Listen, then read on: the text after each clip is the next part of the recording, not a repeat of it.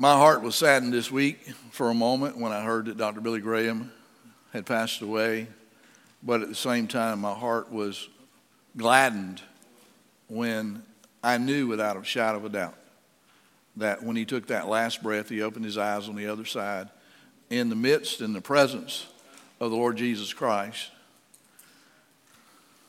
Y'all have any idea what that's like? You know, I don't know how we could understand what that even comes, you know, we don't, our peanut brain can't fathom being in the presence of Christ, literally, like Dr. Graham is now. I thank God for Dr. Graham. I don't know what he did to influence your life. Most of the younger generation today don't even know the name Dr. Billy Graham. I grew up listening to him. Never been in his presence in the sense that I shook his hand or, you know, talked to him. I think the closest I ever got to him was about from here to the other building. But I have been in the same venue with him twice. And there was just this air of righteousness and holiness that surrounded any event where he ever was. I watched him on TV, and I saw the hundreds and thousands of people that profess faith in Christ as a result of Billy Graham, and I'm here to tell you I'm one of them. I would not be where I am today if it were not for Billy Graham. His ministry, you know, he didn't save me, but he was a man that heard the call of God and did what God put on his heart to do, and he did it with integrity, all of his ministry. And we're very blessed. And I've said for a number of years, I dread the day for America when Dr. Billy Graham is no longer present in our country. Why is that so? I believe that God has spared America of a lot of things because not that we're a godly nation or a Christian nation, but because there are godly people living in this nation. And I think you start taking those out. Just like taking the Bible and prayer out of the school, what do you get? We've seen the evidence of that. Start taking godly men and godly in environments like churches out of this country, and who knows where it will go. It will go backwards, I can assure you. What I said after I heard that Dr. Graham had died was, somebody's got to stand in his shoes. Somebody's got to fill the gap. Somebody's got to continue on the legacy. And thank God there are many in Dr. Graham's family that are doing that. But we need it bigger and broader than that. Churches have got to come back and they've got to be strong. My message today to you is probably going to be something that you've never thought about or heard about. And I'm here to tell you, if we don't get this, we have huge problems. So I want you to put your seatbelt on. I want you to listen, not just with your ears, but with your heart. Because I promise you, I'm going to share some things with you today that will revolutionize your Christian faith. But if you come in here and you sit and you don't listen and respond, you're going to go out not even as you came, but less than you came. So let's look into God's Word about covenant benefits. We're going to talk a lot about the covenant today. I want to begin with some words that John wrote in the book of Revelation. He says, this letter is from John to the 7 churches in the province of Asia. Grace and peace from the one who is, who always was, and who is still to come, from the sevenfold Spirit before his throne, and from Jesus Christ, who is the faithful witness to these things, the first to rise from the dead, and the commander of all the rulers of the world.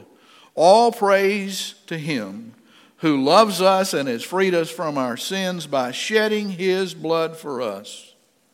He has made us his kingdom and his priests who serve before God his Father.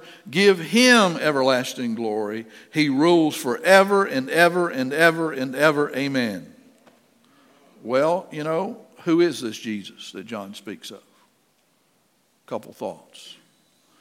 First and foremost, Jesus was a prophet who was the Word made flesh. He was that faithful witness that John speaks about.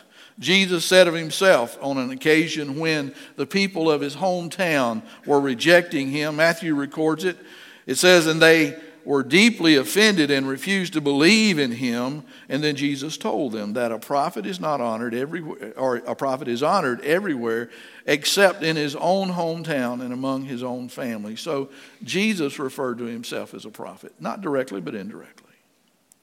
There's another occasion in Matthew 21 where it says that the religious leaders there in Jerusalem wanted to arrest him, but they were afraid because they were afraid of the crowd, because the crowd considered Jesus to be a prophet. And then Mark's gospel talks about that last little bit of time that Jesus was alive on earth. It says then some of them, and we're talking about these religious soldiers, the temple guards, they began to spit at him, and they blindfolded him, and they hit him in his face with their fists. And they said, "Who hit you that time, you prophet?"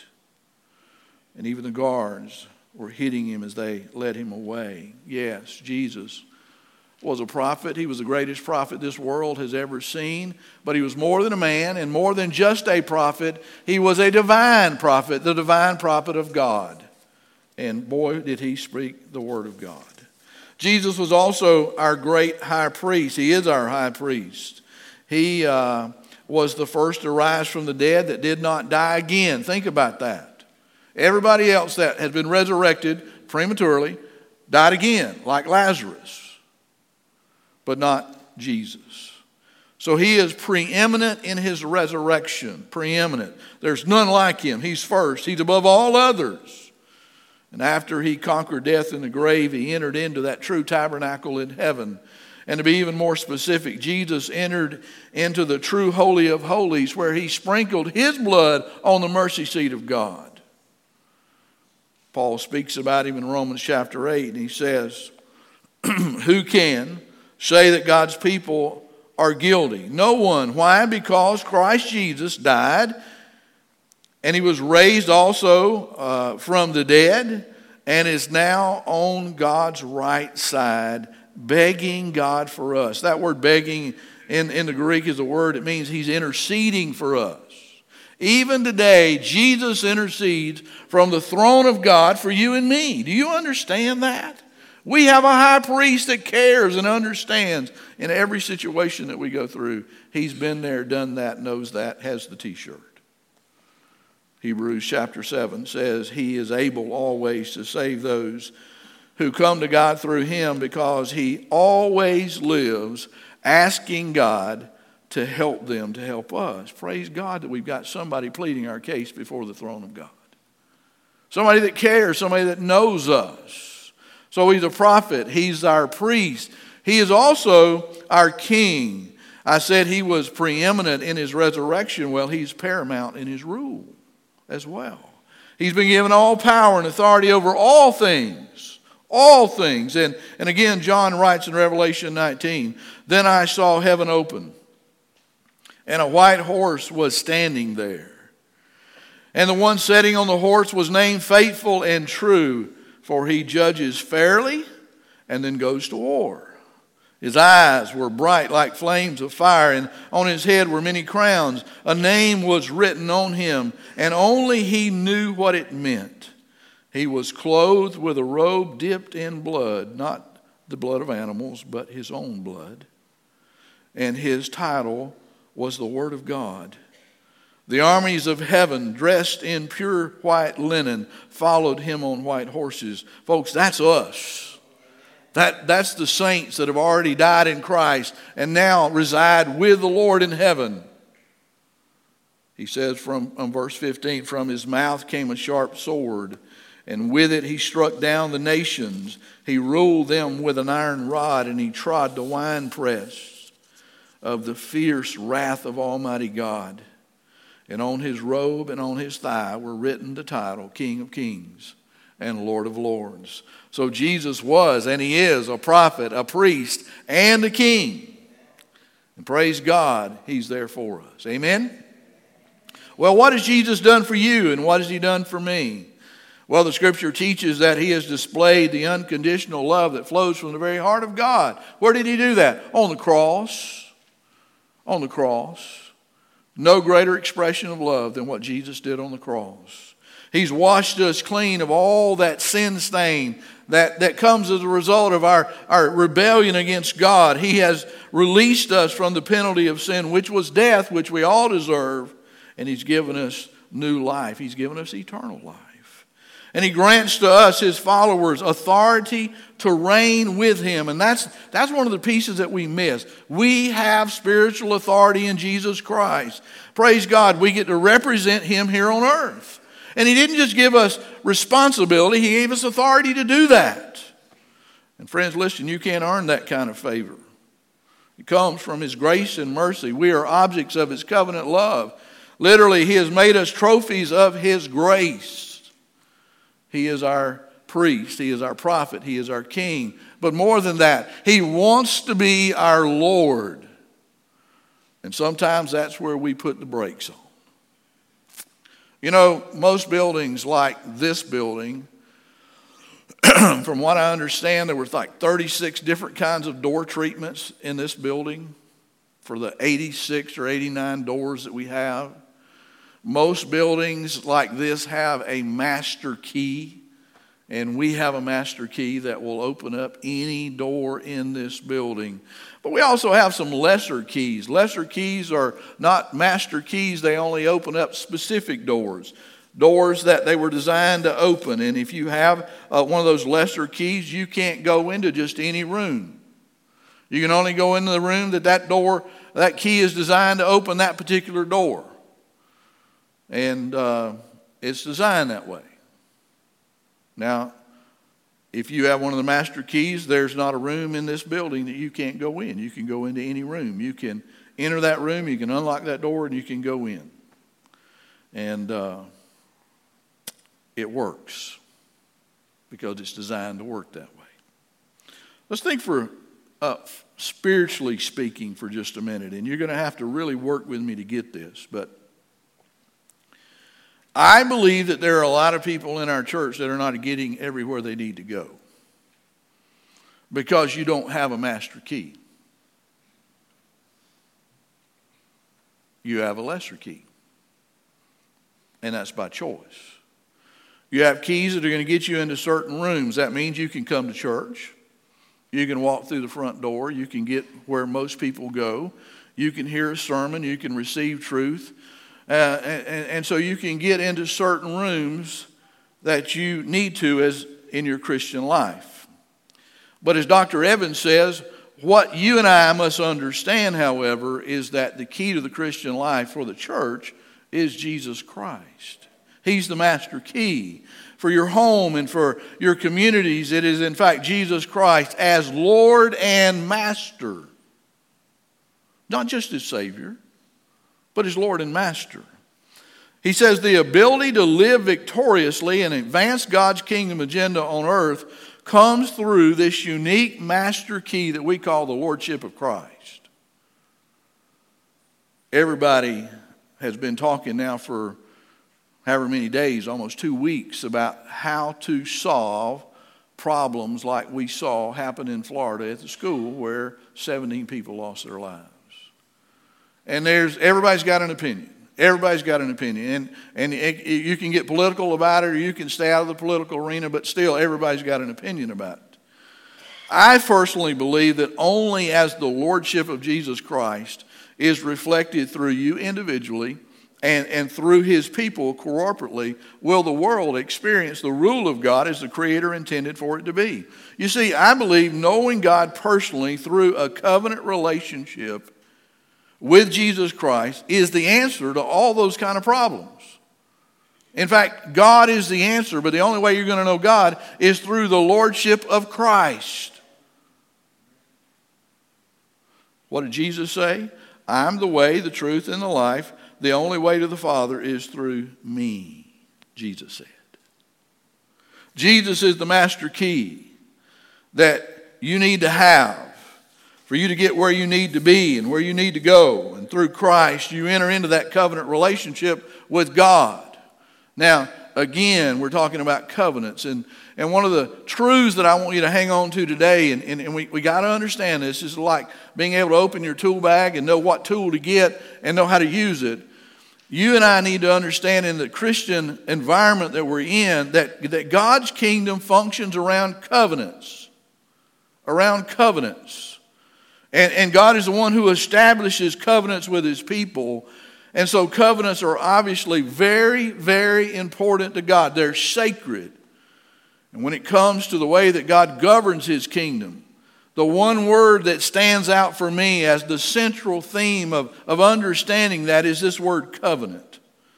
God administers his kingdom through covenants, through his covenant. Now, my guess is that everybody in this room this morning is a citizen of the United States.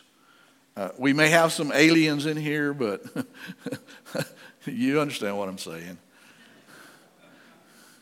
We're all citizens of the United States, and because of that, I think we live and we function under a covenant document that we call the Constitution. So the Constitution is in effect an umbrella document that covers the operation of the kingdom that we call the United States of America. And this particular Constitution is a unique document.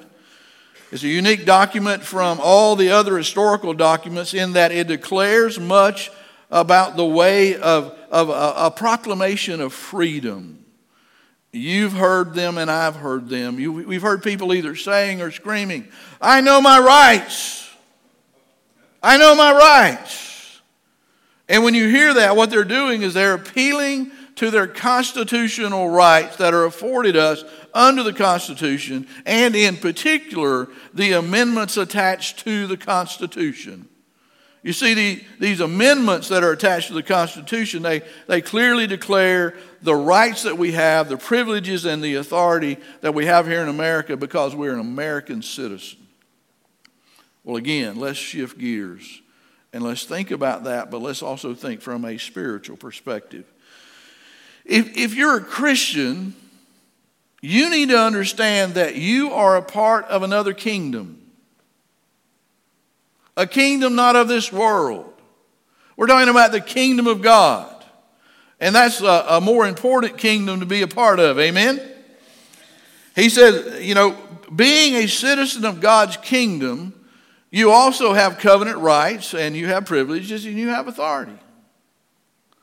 But, if you don't know what those rights are, or if you don't know how to exercise those rights, then you can be illegitimately oppressed simply because you're not operating by the instructions or functioning under the umbrella of God's covenant. I said to you last week that the Bible clearly tells us that covenants are divinely created bonds. If you're a true believer, you were situated securely within that covenant because of the divinely created bond that comes with it. You've entered into a spiritual, a binding relationship between God and you, inclusive of certain agreements and conditions and benefits and responsibilities and even effects. We got to somehow get a hold of this. As we enter into these covenants, we need to understand that God's power, his provisions, his protection, his authority, they all come to us under his covenant umbrella. Okay? Don't miss that. Because a lot of us aren't living under the umbrella. Keep also in mind that covenants are far, far more than just a contract. They're a different animal than a contract. In a biblical covenant, you do far more than just sign on the dotted line. Instead, you enter into an intimate relationship with another person or other people that are a part of that covenant.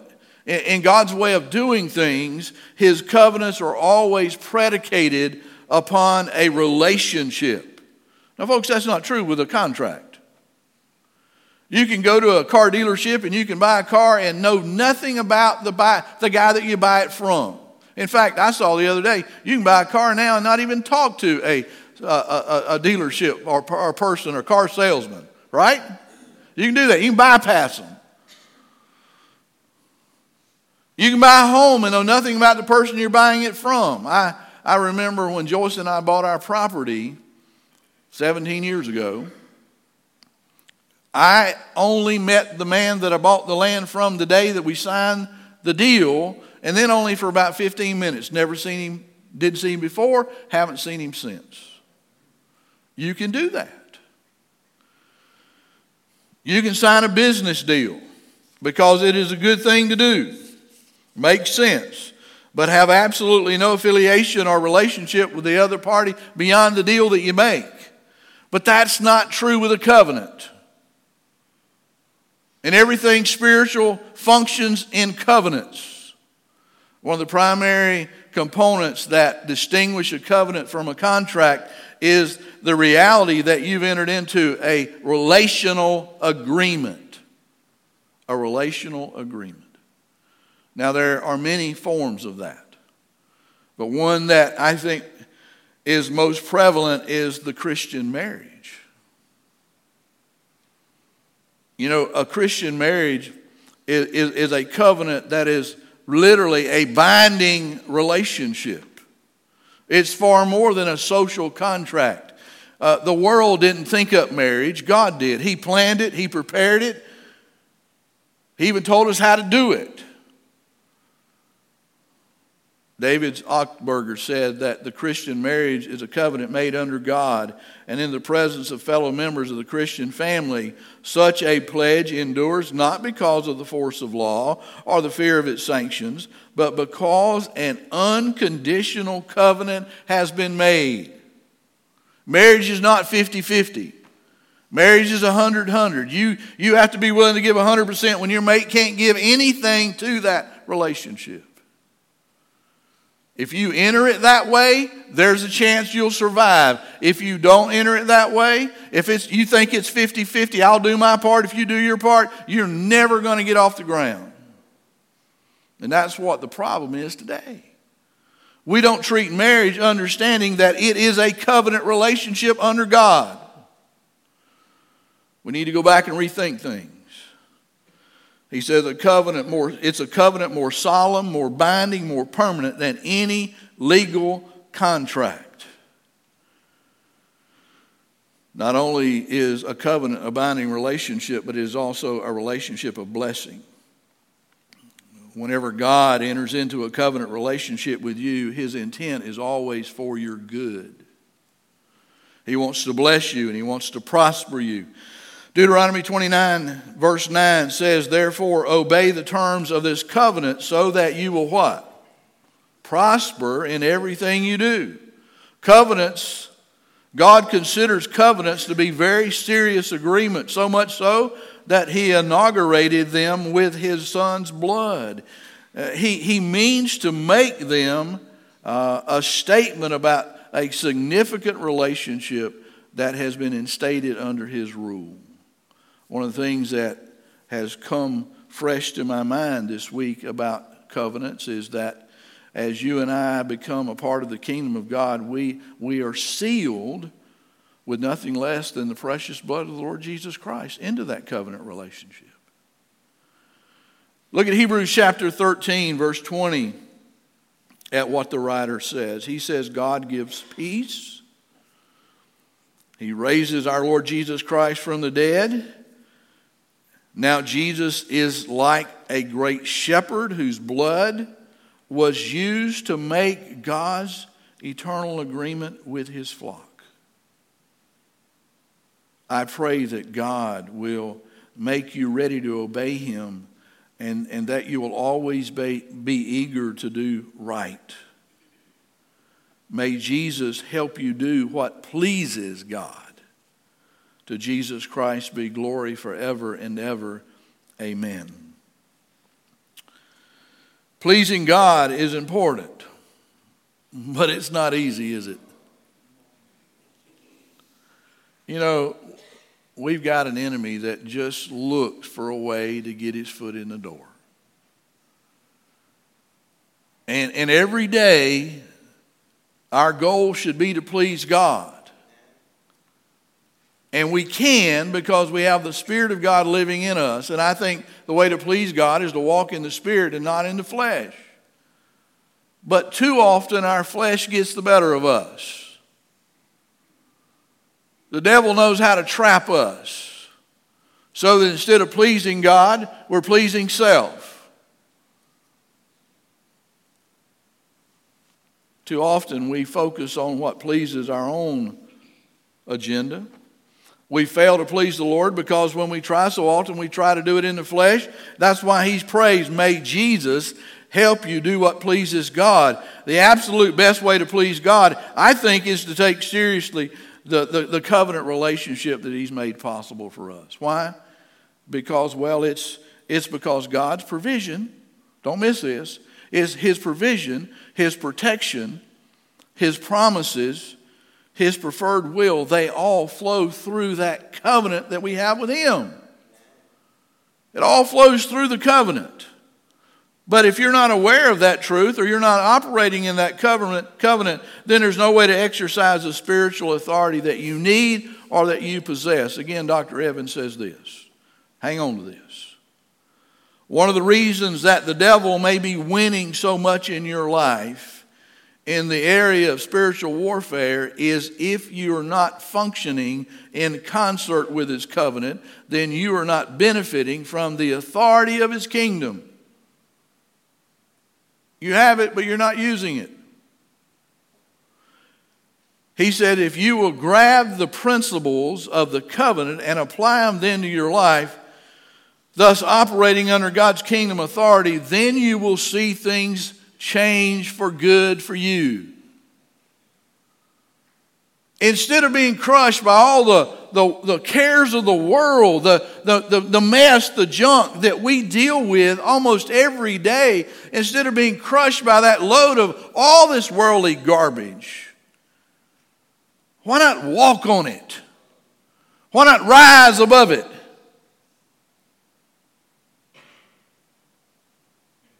Guys, you can.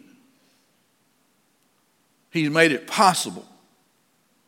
The victory over the storms that you're dealing with is yours if you'll do it God's way. Amen? You keep doing it the way you're doing it and you're going to keep having mess. I want you to look with me at what God told Moses. He told Moses something that was very important. And it concerned the children of Israel, God's people. Look with me at Exodus chapter 19, verse 5. He said, if you will obey me and keep my covenant, you will be my own special treasure from among all the nations of the earth. For all the earth belongs to me, and you will be a kingdom of priests, my holy nation. Give this message to my people. Do you notice that he starts off with the word if? I circle that in my Bible. If you will obey me. This is a conditional statement. There's nothing automatic about this. It requires your obedience. And you need to understand that God blesses obedience. He says, when you obey, you will be my special people and you will be set apart for my purpose. The word in the Hebrew for holy means literally to set apart, to make unique among others, to be uniquely separated. And I just ask you this question. Is it your heart's desire to be uniquely set apart as a follower of the Lord Jesus Christ? Is that what you got up intending to do this morning? Because if you didn't intend to do that, the chances of it happening is slim to none. We have to be intentional about how we want to be in position with God. It's not just going to flow together in the morning. You have to want it. And you have to do what's necessary to get there. We were saved to be in relationship and also to be in harmony and to be uniquely set apart for God. We were saved for that. And we can be when we choose to function under the umbrella of his covenant agreement. Again, an author said, making God's covenant one of the primary focal points and foundations of your personal spiritual growth will thrust you further and faster into a deep, abiding, and productive life as a child of the King. Do we want victory in our lives? Well, God's given us a formula. How did we get it? Well, let's look at how the New Testament covenant came to us. Look with me at Matthew 26, beginning in verse 26.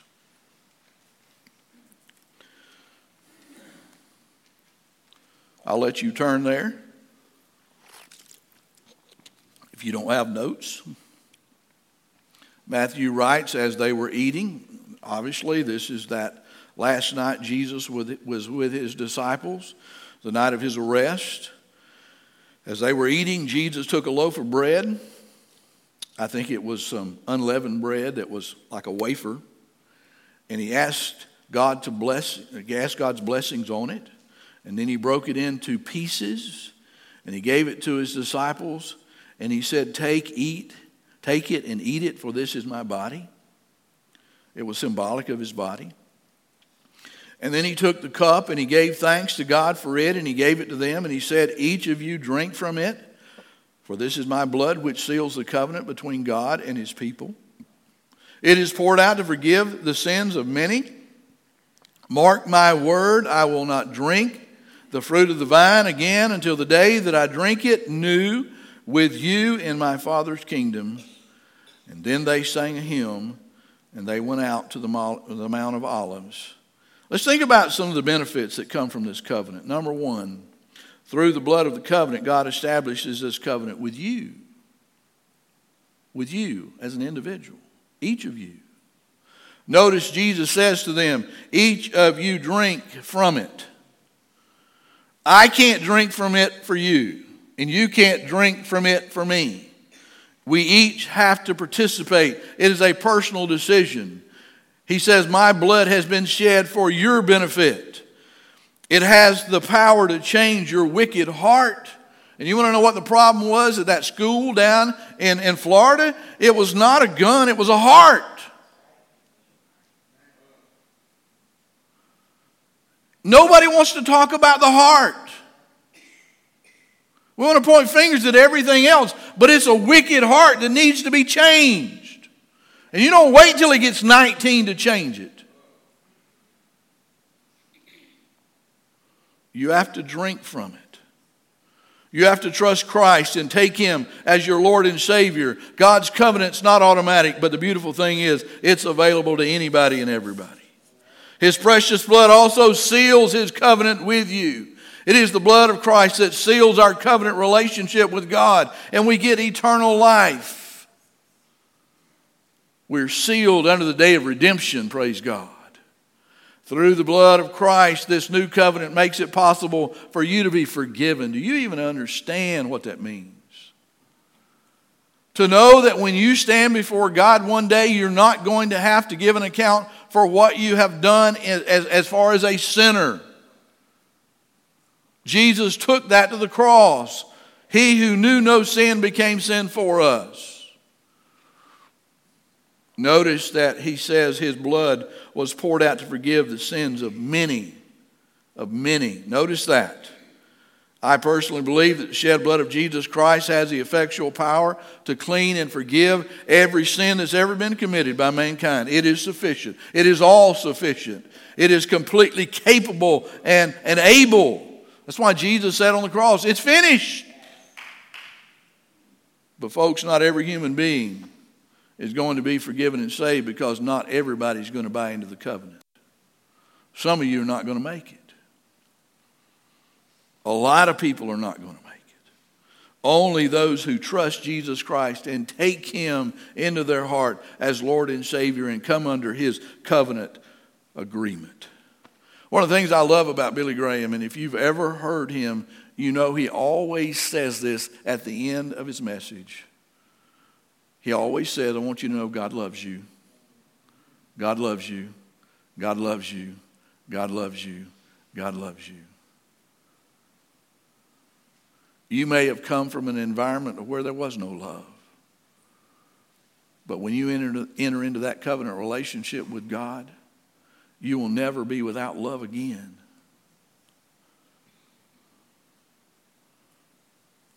It seals us and forgives us for all eternity. There's something else that I want to just kind of think about and focus on. We've been talking about the covenant aspect that takes care of us in the future, but let's think about the covenant aspect that takes care of us in the here and now. Because I think we need to understand this. I'm not one of those health and wealth name it and claim it preachers. You know, I'm not. Everything's not going to be rosy when you become a Christian. But I'm telling you that the God that lives in me is bigger than any problem that I'll ever have. And if you'll learn to walk with Him and learn to do it His way, you will never be overwhelmed. Never. Go back with me and let's look at Deuteronomy 29 again. This is an interesting passage. It doesn't apply to our covenant today in that we're in this covenant, but it tells us how the covenants work. It says, "These are the terms of the covenant the Lord commanded Moses to make with the Israelites while they were in the land of Moab, in addition to the covenant he had made with them at Mount Sinai." Moses summoned all the Israelites, God's people, and he said to them, You have seen with your own eyes everything that the Lord did in Egypt to Pharaoh and all his servants and his whole country, all the great test of strength, the miraculous signs, and the amazing wonders. But to this day the Lord has not given you minds that understand, nor eyes that see, nor ears that hear. There's a whole sermon right there. For 40 years I led you through the wilderness, and yet your clothes and sandals did not wear out. Oh, that ought to have been a clue right there. He said you had no bread or wine or other strong drinks, but he gave you food so you would know that he is the Lord your God. He gave you what you needed every day. He was never late. And when we came here, King Sihon of Heshbon and King Og of Bashan came out to fight against us, but we defeated them. We took their land and gave it to the tribes of Reuben and Gad and to the half-tribe of Manasseh as their inheritance. But verse 9, we go right back to that verse. Therefore, obey the terms of this covenant so that you will prosper in everything you do.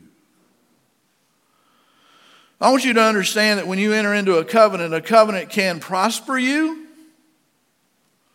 or it can curse you. Both are a part of the covenant. There are consequences.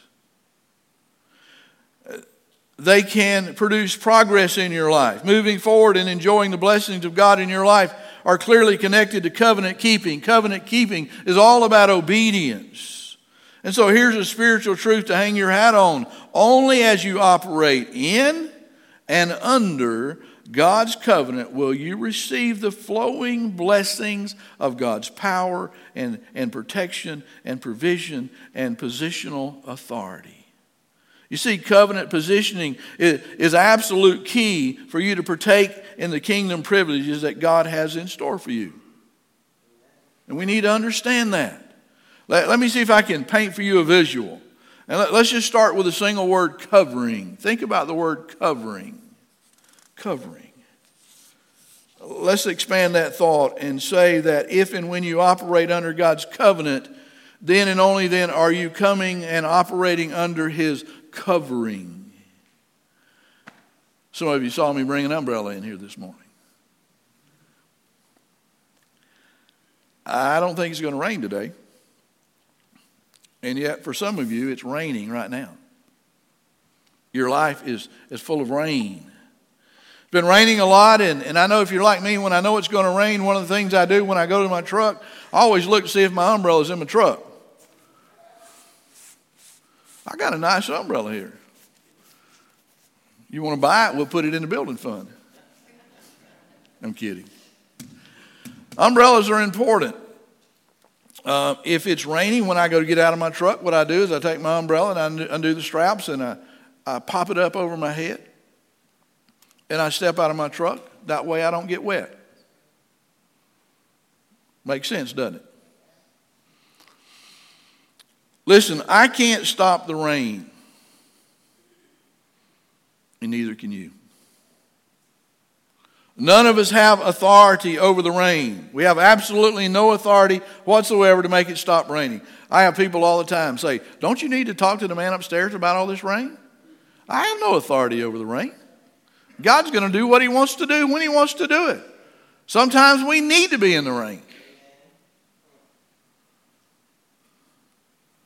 When I open up my umbrella, it doesn't stop the clouds from raining. Did you hear that? When I open up my umbrella, it doesn't stop the clouds from raining, does it? It keeps right on raining.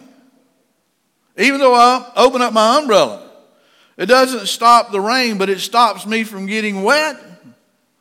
It doesn't change what's happening around my life, but it does change what happens to me.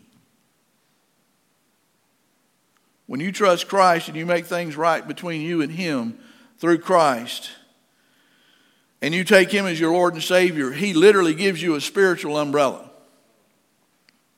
In other words, he covers you with his new covenant that he makes possible through the shed blood of the Lord Jesus Christ. When you come under that covenant covering, it doesn't necessarily mean that it's going to stop the rain. Now, I know some of you, and I'm counting on this, I'm almost betting on this. Some of you are so superstitious you're praying, oh, I hope that my pastor doesn't open that umbrella in this building. Well, I just want you to know I am not superstitious.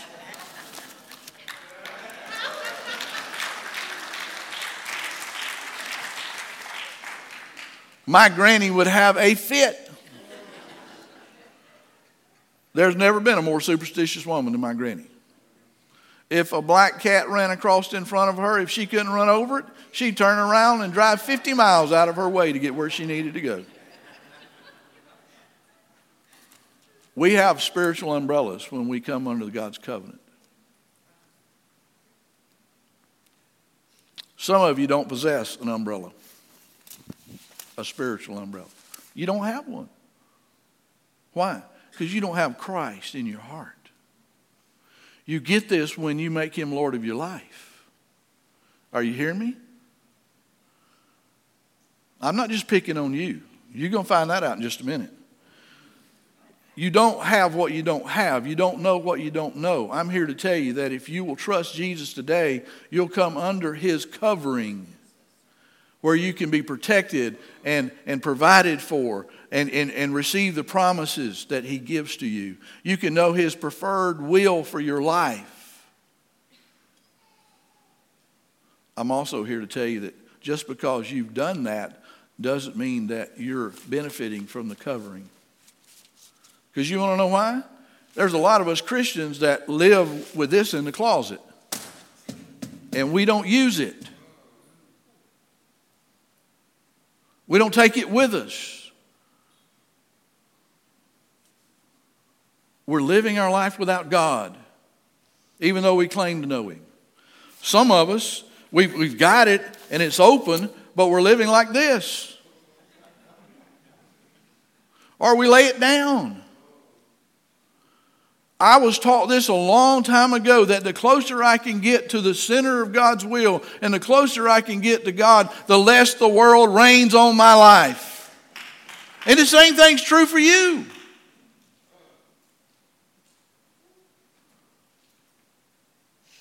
This is the way it works. If you get up in the morning and you'll spend your time with God, you'll put yourself in his word. You'll let the word affect you. If you'll spend time in prayer and you'll commit yourself to walk that day in the Spirit of God and not in the flesh, then you can be under God's covering through the day. It may be raining and storming outside in the world, but you're not affected. Why? Because you're under the covering. But if you get up in the morning and you leave this booger in your closet, God help you. you're on your own. That was one of the things I was taught. When you get outside from that covering, you are on your own.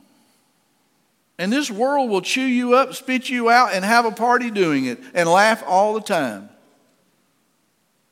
But if you'll just pick up Jesus and live with Him and live under His covenant blessings, then some of the mess that you're dealing with will go away.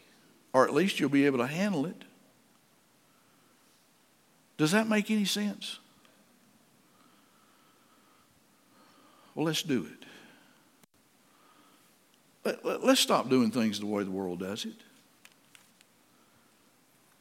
We don't have to be of the world. We're not intended to be of the world. We're left here to be in the world, but not of the world. And so whatever the world's doing out there, all the mess and garbage that they're doing, let's leave that out there. Don't drag it to church with you. You know what I mean. Let's pray.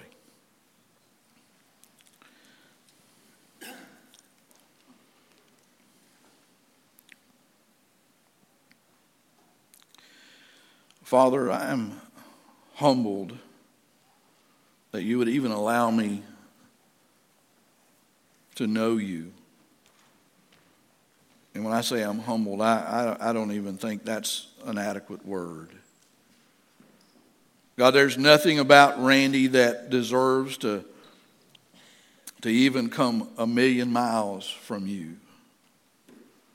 I have lived my life like everybody else, and I have done my share of sin, and I have certainly been displeasing to you in many, many ways and many, many days. Lord, I have apologized, and I continue to apologize. And I continue, Lord, not just to walk into your presence, but to crawl into your presence. Thank you, Lord, that you're a God of grace and mercy, full of compassion. You know us better than we know ourselves. You know our weaknesses. You know our strengths. You made us. You know the storms of life that we're dealing with, and you know the circumstances that just overwhelm us. And you know how, Lord, that we're so tempted by the things that the devil has put out in front of us that so often we get distracted from doing the things that you've called us to do.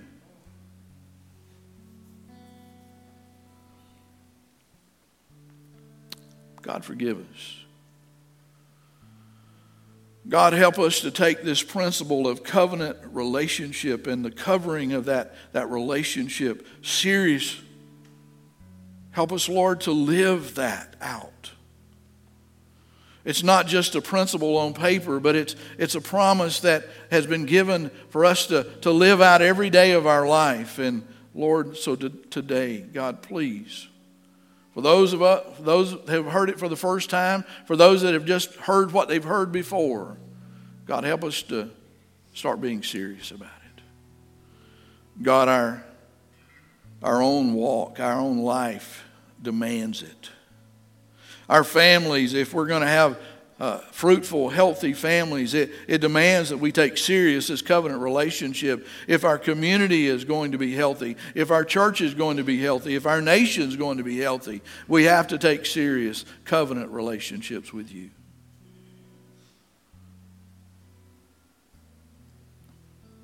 God, forgive us for where we failed you.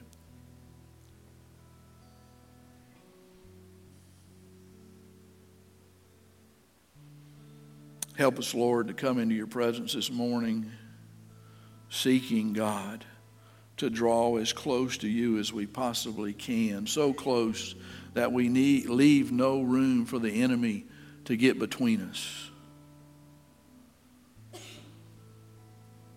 Draw us, Lord.